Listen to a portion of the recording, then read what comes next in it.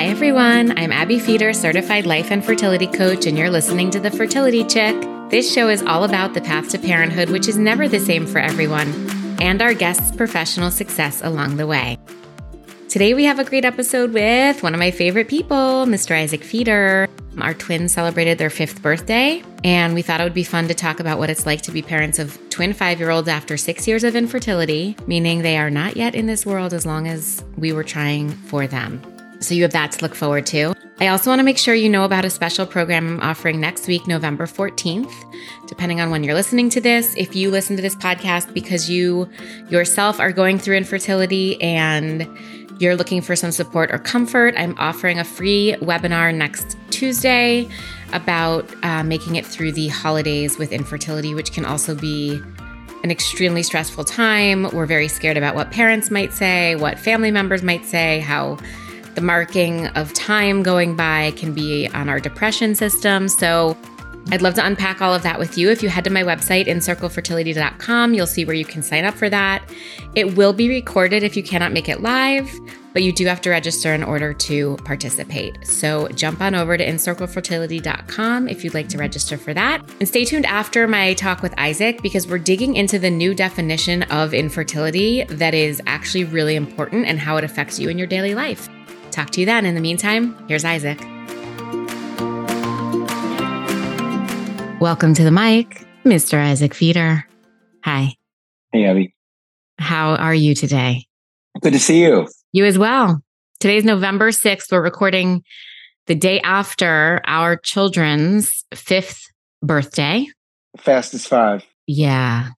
The 5-year, 1-day anniversary of the day I left, or my uterus came out, I should say. I didn't really leave it behind, though I did. Which I feel like I was thinking a lot about yesterday as well. Yeah. And I just thought it might be nice to reflect on the first 5 of parenting. The past 5, which what's so insane is that we tried to have our babies for 6 years, which means they are not yet in this world as long as we tried to get them into this world. And just thinking about sort of what that means or feels like. What are you thinking? Those 6 years were longer than these 5 years have been. Absolutely. Why do you think? I don't know. Why do you think? Well, there's the adage, the days are long, the years are short when you have children. And for many people listening, I cannot wait for you to have that experience.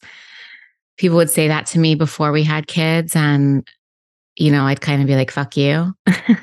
I'll take my chances and just wait and see what that feels like. And then when you do enter parenthood, it's so true.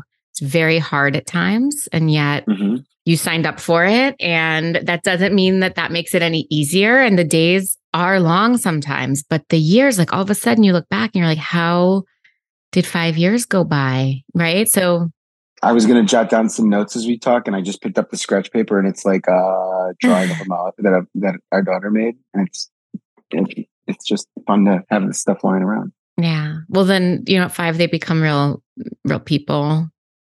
It's hard to call them the babies anymore. But, I think about those 6 years we tried for it. Honestly, feel like it felt like all of my 20s and 30s were spent trying to create a family, even though that's not true. It feels that way in terms of my memory. Does it feel the same for you? It does not. And we didn't even get married until we were in our 30s. Until we were 30. Yeah. I mean, one thing I'll say, I'm very thankful. So, yeah, it's interesting. Let's talk about it in terms of the marriage, because it dominated our marriage for those 6 years. And then the pregnancy dominated the marriage for 9 months, especially the stress of our pregnancy. And then you sort of have to recreate an identity as a couple, as parents, which is different. You can't do that. You can't prepare for that until it happens. So then that almost dominates at least early life of having small children. Do you agree? Yeah. I mean, I do agree. I also, I think I don't know if it's unique to our situation. It's not unique to us, but because we are here in Los Angeles and our extended family outside of some very special cousins and aunt and uncle don't live here, um, we're pretty, we are on full time as mom and dad. We do not have, we did not bring in outside childcare other than going to daycare as early as we could. And that definitely helped us make this work. But our focus has completely shifted, for sure. I mean, I know that you and I are people who like to go out and go to dinner and have a good time and go to shows and go to movies and go to plays and go to do cultural things. And that's really shifted a lot. That's Mm-hmm. really shifted a lot. And I don't think it's a shift forever. I think you and I both still love all those things, but that's not for our lives right now. Mm-hmm. And I'm not lamenting that. I'm just observing that and saying it, that we don't have the same social life we used to. Totally. Which when we wanted children, we were like, who cares? And we still feel that way, But Totally. what's interesting is like when you're yearning for parenthood, you're like, I remember even with my body, I was like, I don't care if I become the fattest human on earth if I get to have children, right? Well, then like when you get there after the struggle and then you're not feeling your best in your body, like those negotiations sort of change, right? So you made a lot exactly. We made a lot of deals with right. We'd be like, we don't care if we never go out to dinner again, as long as we can. But then you get into some semblance of normalcy and you're like, oh, right, these are the things that we like. And who are we as these new parents and how do we fit them all into this new version of our life? And it's challenging. And I think because we struggled for so long, like I've said this before, but when we struggled for so long, I assumed once my kids were here, I was going to want to spend every second with them. And then I did not want to do that. Right. Like, right. You don't know until it happens to you what your identity is going to be. So you can try to plan and negotiate and decide and make all these rules with yourself and with God or the universe or whatever you believe in. But then when the actual reality hits, it's a very different thing, right? Definitely. I mean, I even think of something this weekend. We had daylight savings time. Right. This used to be such an issue for us. Total trigger. Total trigger. Because, going, oh my God, kill me. My kids, they are nightmares. They don't know how to go to sleep. They wake up and we were just like, screw you. Right. I remember specifically one friend who was like, anybody want 2 5-year or like a 3-year-old and a 5-year-old who can't sleep past 5 a.m. this week? And I was like, do you know how rude that is? Because do you know how many people do want that? Like that was a big trigger for us. And now what? Now our kids woke up at 5:19 this morning and it was torture. Yeah. But we don't complain about it. We do not. And I will take it. I keep that part of the negotiation that I would not complain about it. And I'm not. They wake up at 5:15 on different days and it sucks then too. And I would never, ever put out into the world who wants our kids. They woke up at 5:15 this morning, right? You just have a different sense of appreciation. Yeah. Yeah. That's not something I will complain about. I remember too, another friend of mine did 12 rounds of treatment and ultimately got twins. And she had put in, I think, like 6 untested embryos to get to her twins. And she was really struggling with them at some time when they were newborns. And I remember another friend of ours, a more judgmental person, was like, well, this is what she asked for. So what if she's not getting sleep? And it's like, it's not either or, like so many things. She did want it. And also she's really tired. And just because she wanted it so bad doesn't mean that she deserves to have any less of a good experience as a new parent. Yeah. Right? Yeah. How do you feel like our journey to parenthood plays out in your daily life anymore? Do you think about it? How do you think about it? How often do you think about it? I mean, for me, obviously, it's now my career to be in this world. So I do think about it a lot, but I'm curious how you feel about that. Well, I mean, it's your career but it's also, we're roommates. So it's not like it's out of sight, out of mind for me. It's been a defining event of my adulthood and life. And I'm not the same. I won't ever be the same. I also make an effort, 2 things. One is I make an effort to appreciate and enjoy so many little moments with our kids every day. When I'm, if it's bedtime or bath or morning or, I mean, whatever it might be, I definitely make an effort to enjoy it.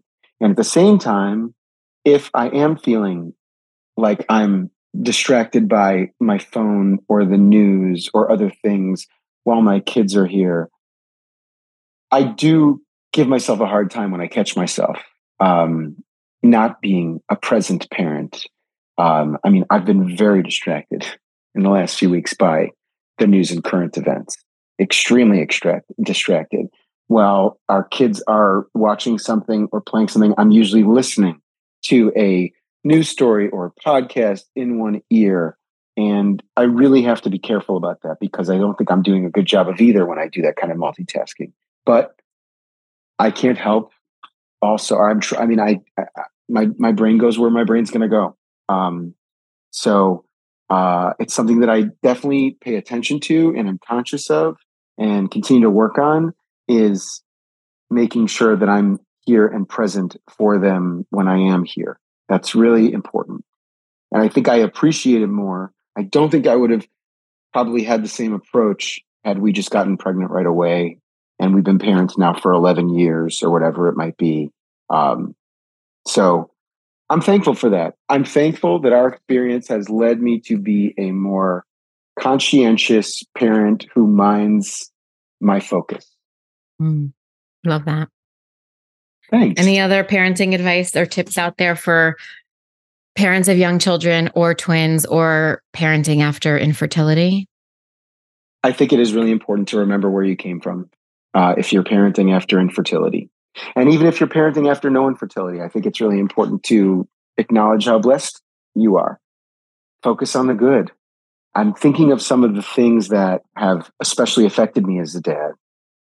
We had an issue where our children are at a new school and we're really happy with the school.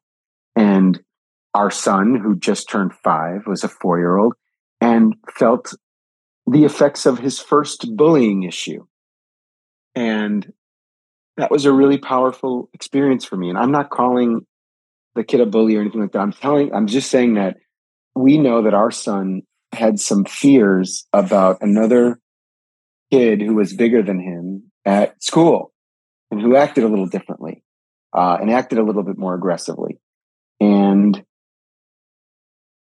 yeah, I mean, I'm a fierce protector of my kids. I think I would have been that way anyway. But I think it's important when you get to these places where we have a concern about our child's safety or emotional safety or well-being. To what am I trying to say, Adam? Baby, 15 years in, I don't know. What am I trying to say? Do you think you're more fiercely protective because we worked so hard to get him? I think you're saying you would be that way either way. I think that's why I was saying it, and then I'm kind of unsaying it because I think I would have been that way anyway. Yeah, I think I would have been that way anyway. So that's not a good example. I think one way we can speak to it in the way that it affects us on a daily basis is that we're old. We're old parents. So I think sometimes that serves us well, and sometimes it can be harder. I think we would be mama bear, papa bear types no matter what. I've said, I think before on this podcast, somebody once told me long before I even wanted children that they would never want to be on the PTA with me, which I took as a huge compliment because I'm like, yeah, they know that I'm a fierce fighter for whatever it is I believe in. But I think being older parents of younger children in various circles, we handle things a little bit differently. And you can notice it.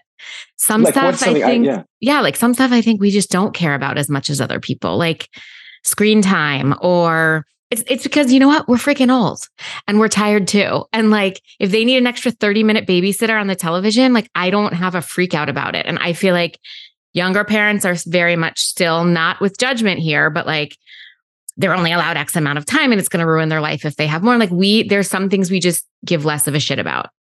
That's true. Then I think like almost in the bullying situation, and look, I think most people would have reacted similarly, but we did it felt a little like maybe we were overreacting. I don't know if we were or weren't, and it doesn't matter. It all resolved itself and everything pretty much with nobody getting hurt emotionally. Definitely. But I think our son has a better understanding and is safer. Absolutely. Yes. Not even us. That's right. And I think we had so much time to like learn a little bit more about the best parenting skills in that situation, how to handle from an emotional perspective versus a reactionary perspective. So there are definitely differences because we're older parents, less so because specifically we went on an infertility journey, although being older parents is because we went on the infertility journey. So I think I just remember being like, when we were deep in it, like, I just don't want to be falling over Legos when I'm 45. And lo and behold, like, what does he want for Hanukkah? Legos. And how old am I? Let's not get into it. But like, you do the math, and that's basically what I'm saying. So yeah, there's a lot about it that I think just comes with age. It's a little bit different. Yeah, I think that's a good assessment. I think that's a good assessment. I like being an older parent, but yeah. I really do. But we are not growing up with our kids as much as like my parents, I feel, grew up with me, or your mom grew up with you, or your parents grew up with you. Right. For sure. But we've also looked at like pictures of our parents at our age, and we cannot believe they had like, my mom had a 21-year-old by the time she was my age. Right. And that feels really glaringly different too, in terms of upbringing of our children. For sure. For sure. Something else I've noticed is like, this is simple. Like, I'm wearing glasses almost every day. Because our son does? Yeah. I'm because our son does. I want to show him good practices for his eye health. And I would wear contacts, but this is like just a more direct example that I work to set.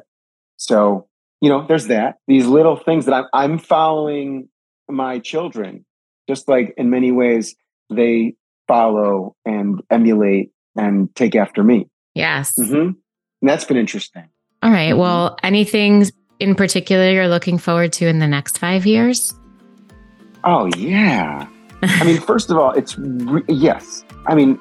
So many things. First of all, I love where they are at with reading and writing and math and, starting to show how they're learning concepts and their brains are just growing so quickly. And I love when they surprise me with so many.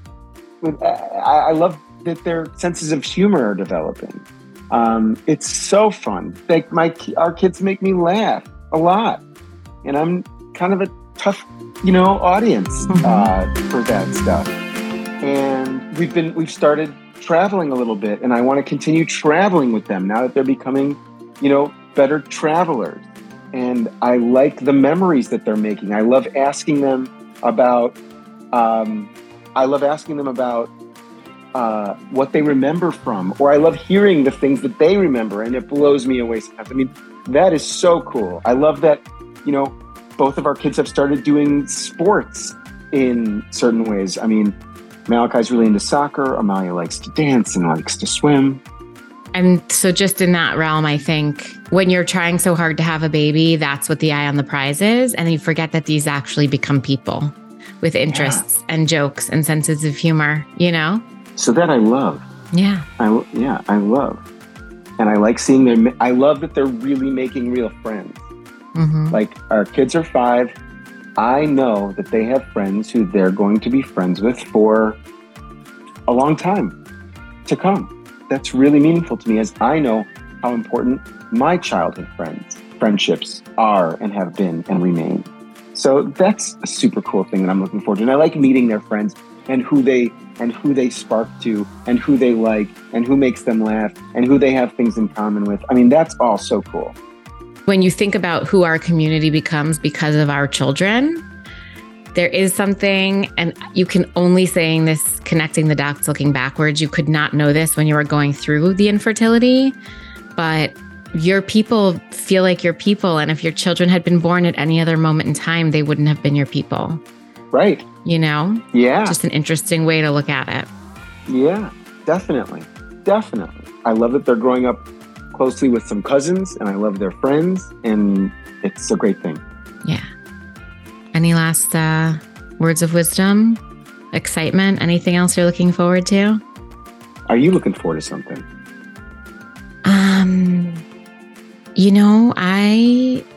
it's more of a twin parent thing. I just look forward to when they emphatically identify themselves in their own ways. Yeah. It's very special, because they've never been the same person at all, really, but just seeing the differences in their personality, it hits my heart sometimes in a really special way. I do love seeing how they get along, or and fight at times, but mostly really get along really beautifully. It's really a treat. It's really a treat. Yeah. Well, thanks for being here. Meet you again here in 5 years after we've been parents for 10. It was painless. No, thank you for having me. Keep it up. Love you. Keep it up. Keep it up. Love you too. Bye. Okay. I love always having Isaac on this show. Listen, if any of you listening have any questions or comments on parenting post-infertility, by all means, send them in to me. I'm always happy to continue to explore that conversation. I think we all think once we get to the happy ending, that's it. This goes away. We forget everything we went through. And clearly, as you can tell by mine and Isaac's conversation, that's not how it is. So send those my way.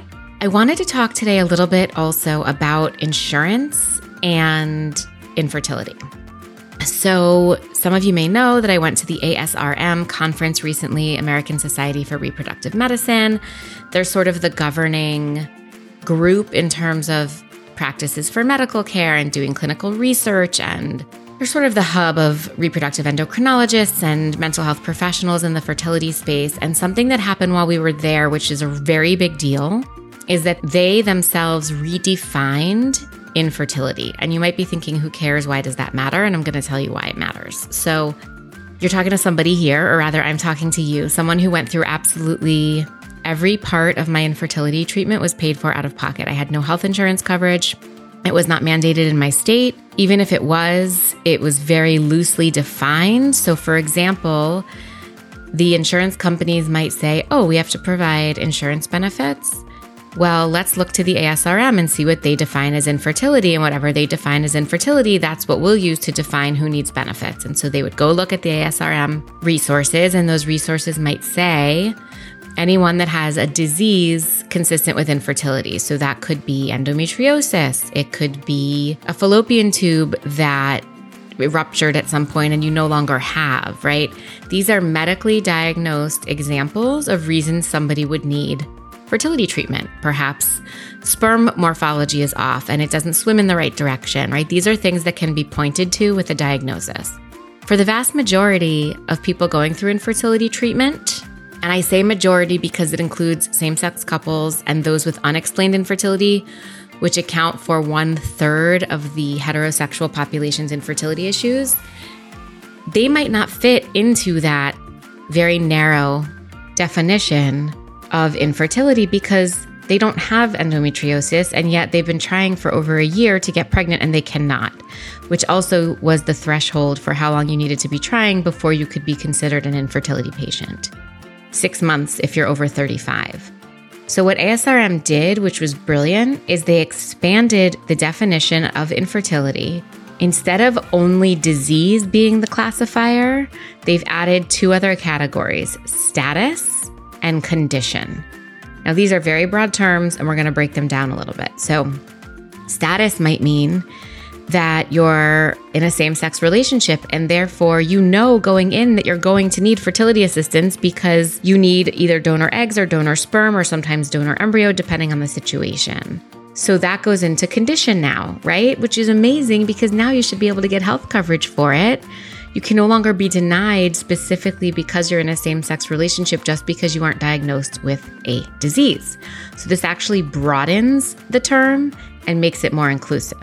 So sometimes doctors have to explain to their patients, I'm so sorry, but based on what you're telling me, while you have access to $50,000 worth of insurance benefits, because you aren't diagnosed with a disease, you're not going to be able to access them. And that can be so heart-crushing and disappointing for people struggling to conceive. So this really broadens the scope. And additionally, the status piece of it would be, my status is that I've been trying to have a baby for more than a year and I'm not sure why, but I can't. Therefore, my status is infertile. That is now included as one of the top 3 reasons for infertility, which opens it to so many things. When we don't know what's going on, we should still have access to those benefits if they can be provided for us. One of the best quotes I saw about how positive this change is was from previous guest on my show, Dr. Amy, the egg whisperer, and the way that she states it is just so simple and easy. Dr. Amy, a San Francisco-based reproductive endocrinologist, called the new ASRM definition a positive step forward. And she said this, by the way, on CNN. By adopting a more inclusive and accurate definition of infertility, the medical community can better serve and support those in need of reproductive assistance. It not only promotes transparency, but also helps reduce the stigma often associated with fertility problems. So she's exactly right. If you finally are categorizing the incredible amount of people who have fertility problems, it starts to remove the stigma. And then I love how the CEO of ASRM sums it up too, Dr. Jared Robbins, who says, this revised definition reflects that all persons, regardless of marital status, sexual orientation, or gender identity, deserve equal access to reproductive medicine. This inclusive definition helps ensure that anyone seeking to build a family has equitable access to infertility treatment and care. And that's also from the same article from CNN.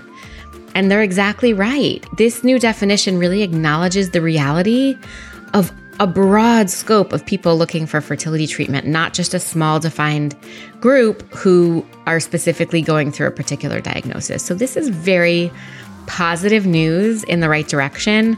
And I think that podcasts like this one, Infertile AF, ASRM does a podcast, women's health podcasts, women taking leadership roles in medical positions, all of these are reasons that progress is being made. And so I applaud the incredible group of women out there who are working towards these changes. And the last thing I want to talk about today that's making a really big impact in the infertility space is a bill that was passed for now just in California.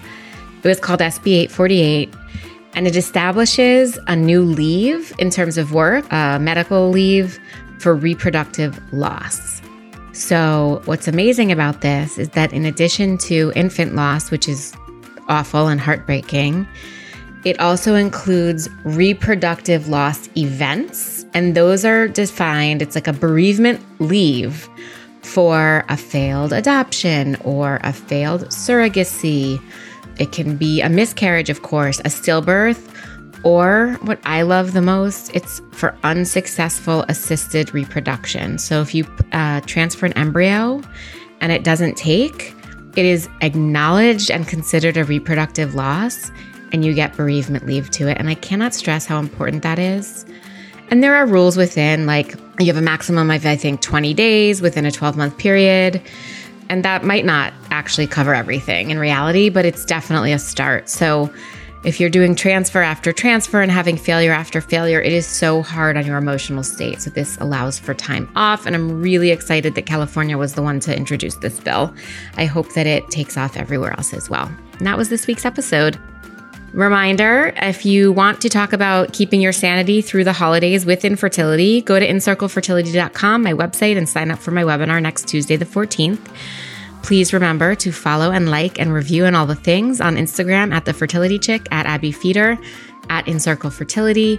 Please remember, you don't have to go through this alone. If you or someone you know is struggling through infertility, have them grab a 15-minute call with me and see if I can help them.